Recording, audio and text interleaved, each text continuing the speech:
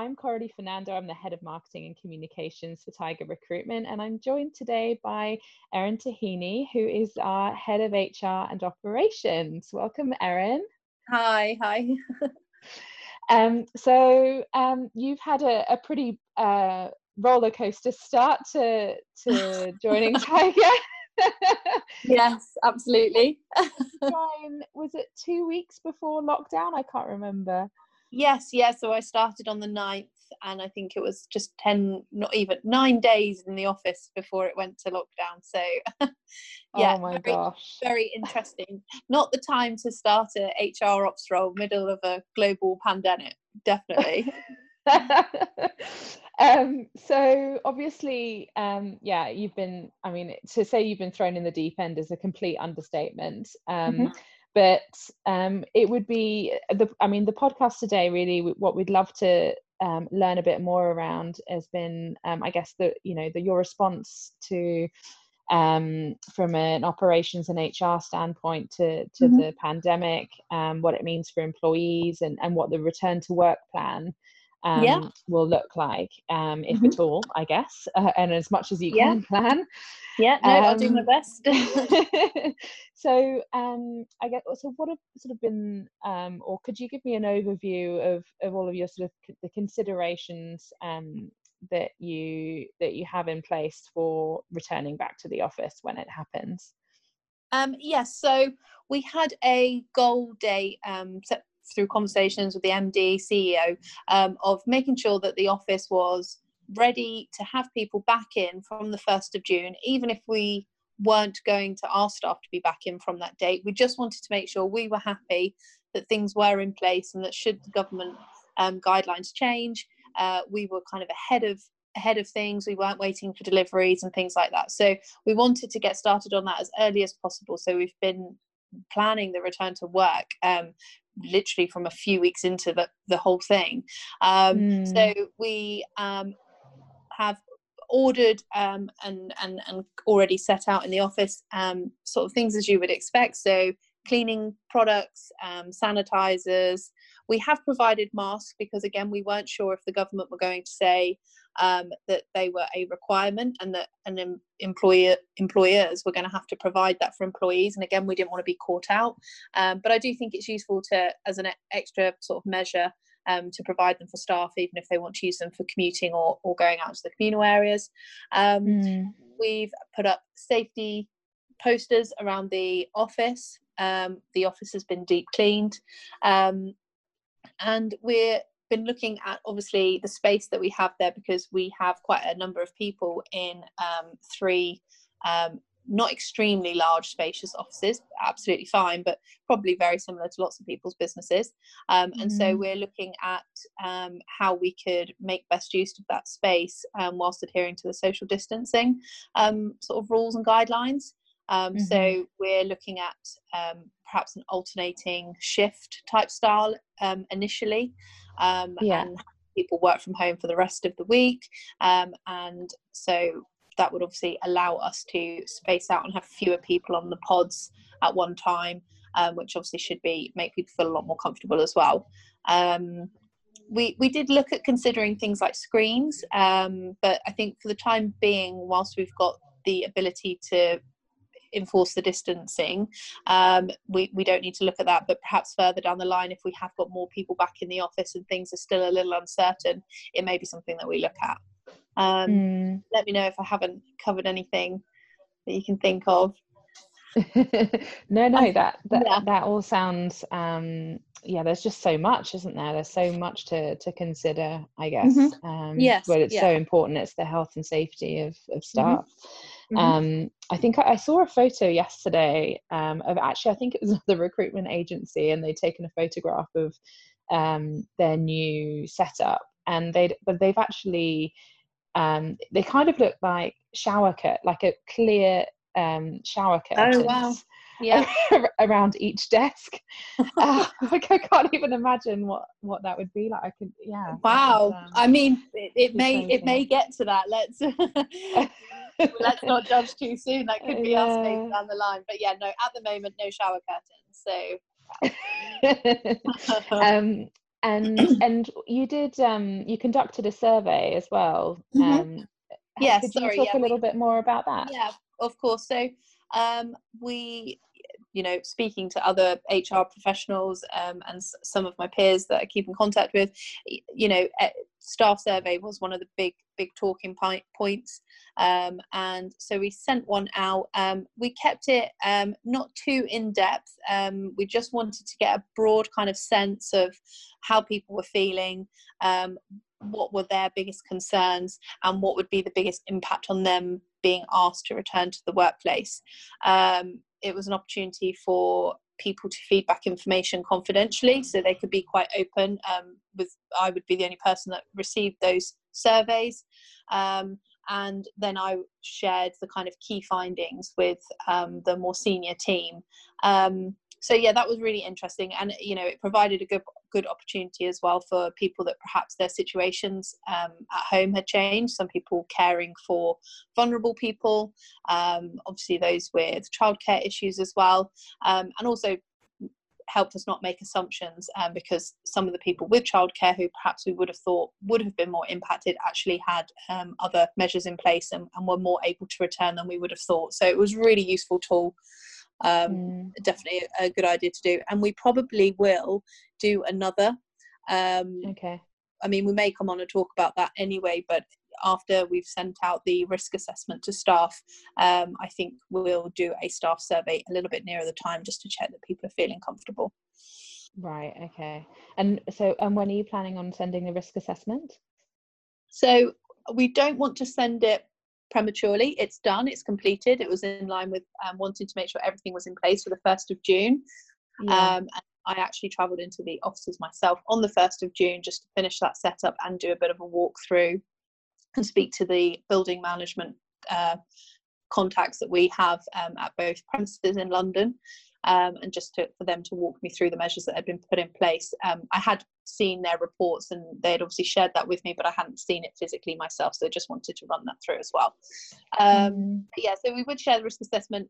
I'm conscious that a big part of the return to work is obviously making things physically safe for people, but there's a huge piece around the emotional well-being of staff as well. And even with sending the staff survey out a few weeks back, I think it initially concerned a few people that they thought perhaps we were looking to do it immediately, and so with the risk assessment, I want to send it as close to the time that we're thinking about returning as possible, but obviously with enough of a period in between for people to come back and challenge or question anything that they're maybe not clear on, and for us to amend if needed. Yeah, of course. The communications just need to be so carefully managed, particularly with furloughed staff. 100%. Yes. Yeah. And how far, I mean, what would you, I mean, we're relatively small. We've got, is it about 40-ish, 40 to 50 staff in London? Yeah. Is that right? Yeah. What would your advice be for, you know, for larger companies? You know, how far can they tailor feedback from a staff survey to inform a return to work plan, do you think? I mean, there's always going to be some sort of compromise, I think, from both sides.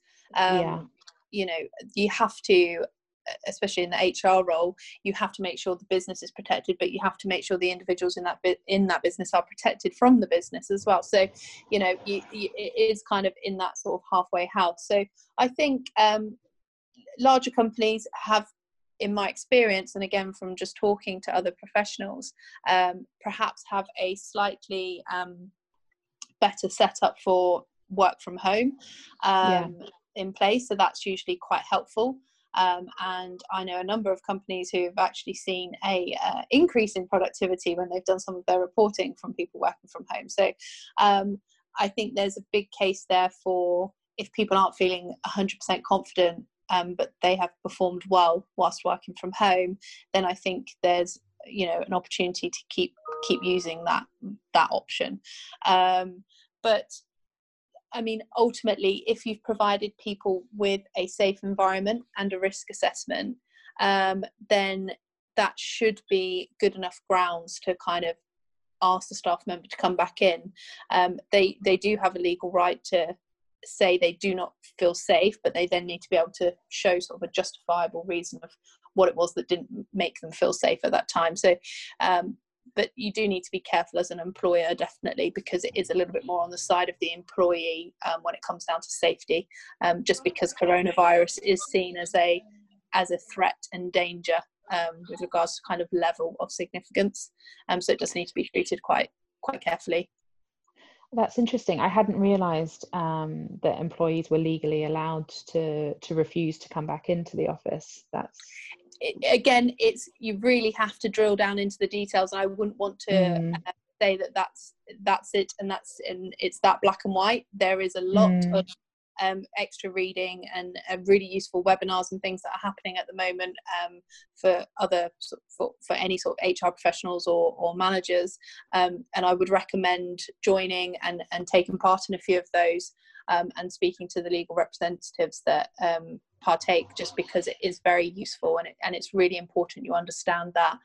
And again, with employees with childcare issues, because of schools not opening and things like that, you can't enforce that they have to return, one, to the workplace, or two, even to working from home, just because that would be unfair discrimination. So it is a minefield. It's always a minefield anyway, employment law. But it's there for a reason. It protects all of us, and I think it's just really useful to make sure you're checking in with professionals where possible before enforcing anything. Yeah, definitely. Do you have any, or what would you consider to be your sort of main concerns about transitioning back? I know you mentioned sort of employee well-being, obviously, and of safety is got to be key. Yeah, exactly. So I think there's the return. We'll have sort of two phases with our transition, because we have staff on furlough. So there'll be the return to just actually working, which may be returning to working from home, or for some people who come back a lot later in furlough, obviously we can't predict how things are going to work out over the next couple of months. It could be that it's a return to work and to the workplace, which is sort of a double sort of whammy there for people. So I think we need to be mindful of that as well, and pay particular attention to those that are not only just starting the journey back into the office, but also starting back to work.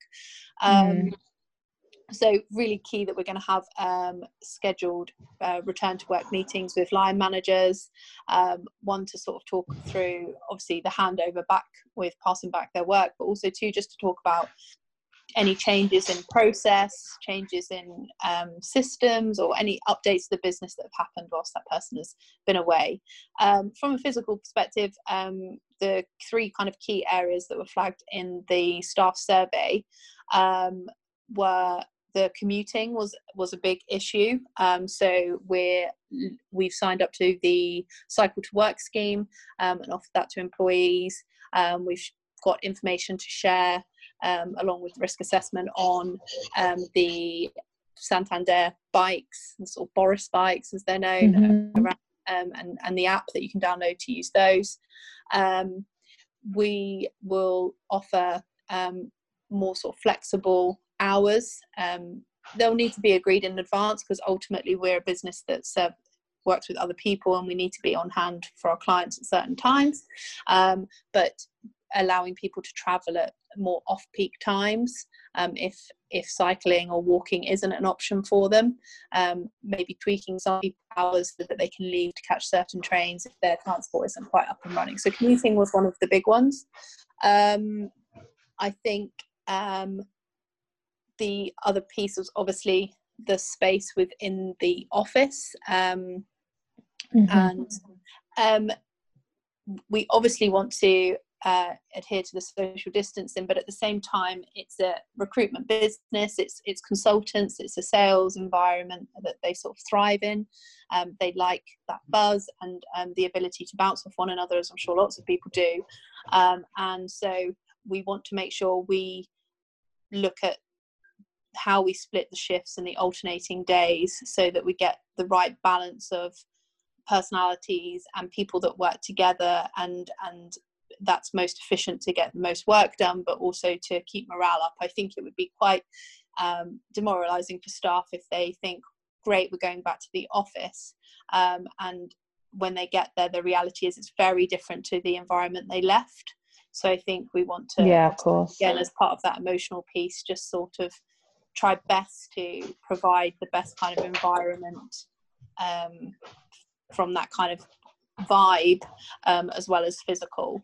And then I think it is just individual circumstances and just making sure that we're respectful and understanding, and sort of, again, respect people's confidentiality if they've got own personal circumstances, but make sure we're keeping the comms to the wider business to a significant enough level that people understand why perhaps they're being asked to come in and someone else isn't. And so, again, just ensuring that people feel like everyone's being treated fairly, and things like that as well. So practical things, obviously communal spaces and things like that, but I think a big part that can't be ignored is, again, that emotional and that mental well-being of the staff as well, because it's obviously been such a strange, difficult time. So that's a big piece. Absolutely. It's just, I mean, even I can imagine for a lot of people the prospect of I mean, spending we're coming up, I guess we're at 3 months now from working from home, but and it will obviously last longer. The prospect of going back in and commuting when that happens, it's just going to be such a shock to the system for many people, you know, if they've suffered bereavements or you know, I can imagine it's going to be quite disorienting to go back into an office environment full of people. And I mean, I would imagine for a lot of offices the culture will change as well, particularly if people are on shifts and, you know, we're halving the amount of employees that are in the office at any one time. Yes, I think that's it. I think the business, I mean, in one way I'm slightly lucky, and that's one thing of this, because I didn't really have a chance to get to know the business properly in the normal world, if you like. And to me, this is almost how this job is. It's I work from home and I talk to everybody on the telephone, and that seems normal. But yeah, I think it will be a real shock, and it's going to take time before the things that you associate with your job, popping out for a drink with colleagues, going out to grab a lunch, and all those kind of things can come back as well. So we just need to be aware of that. And like you say, things that happen in people's personal life, perhaps their own weddings have been postponed, or hen do's and things like that. So and how and obviously, you know, for a lot a number of businesses I've heard are completely redesigning their flexible working policy as a result of this. I think certainly there are a lot of leadership teams who may have previously been reluctant or hesitant about you know, having their staff work from home or working flexibly, and have been really pleasantly surprised by the positive impact on productivity as a result. I know obviously at Tiger we did have flexible working in place. Can you talk a little bit about what you foresee, or how you foresee that our flexible working policy being impacted in the long term? Yeah, of course. So as you said, there are some people on different policies to others. At the office, the company are very good with hiring people who had different sort of life circumstances and tailoring hours to suit. So that was obviously a fantastic part of the business. And then those that were on the sort of more standard hours, if you like, did have sort of a late start every week and an early Friday finish every other week. So that was also quite nice. The work from home piece, we're probably in the camp you talked about there, with the kind of slight reluctance to have a lot of the work from home and flexible working that wasn't kind of already pre-scheduled, so sort of semi-flexible, and I think the reason for that was just because the business was doing so well, and if something works, if something ain't broke, don't fix it type thing. So I think you know, it may be one of the real positives that comes out of what's been happening. I think it's really important to try and focus on as many positives as well at the moment, that we do bring flexible working in and the work from home piece especially, as an option longer term. We're having discussions about that, but again, I think until we have even gone back to properly working and things have picked up, it will be hard to say exactly what that looks like, but it is definitely a consideration. And I think that we've seen fantastic effort from all staff,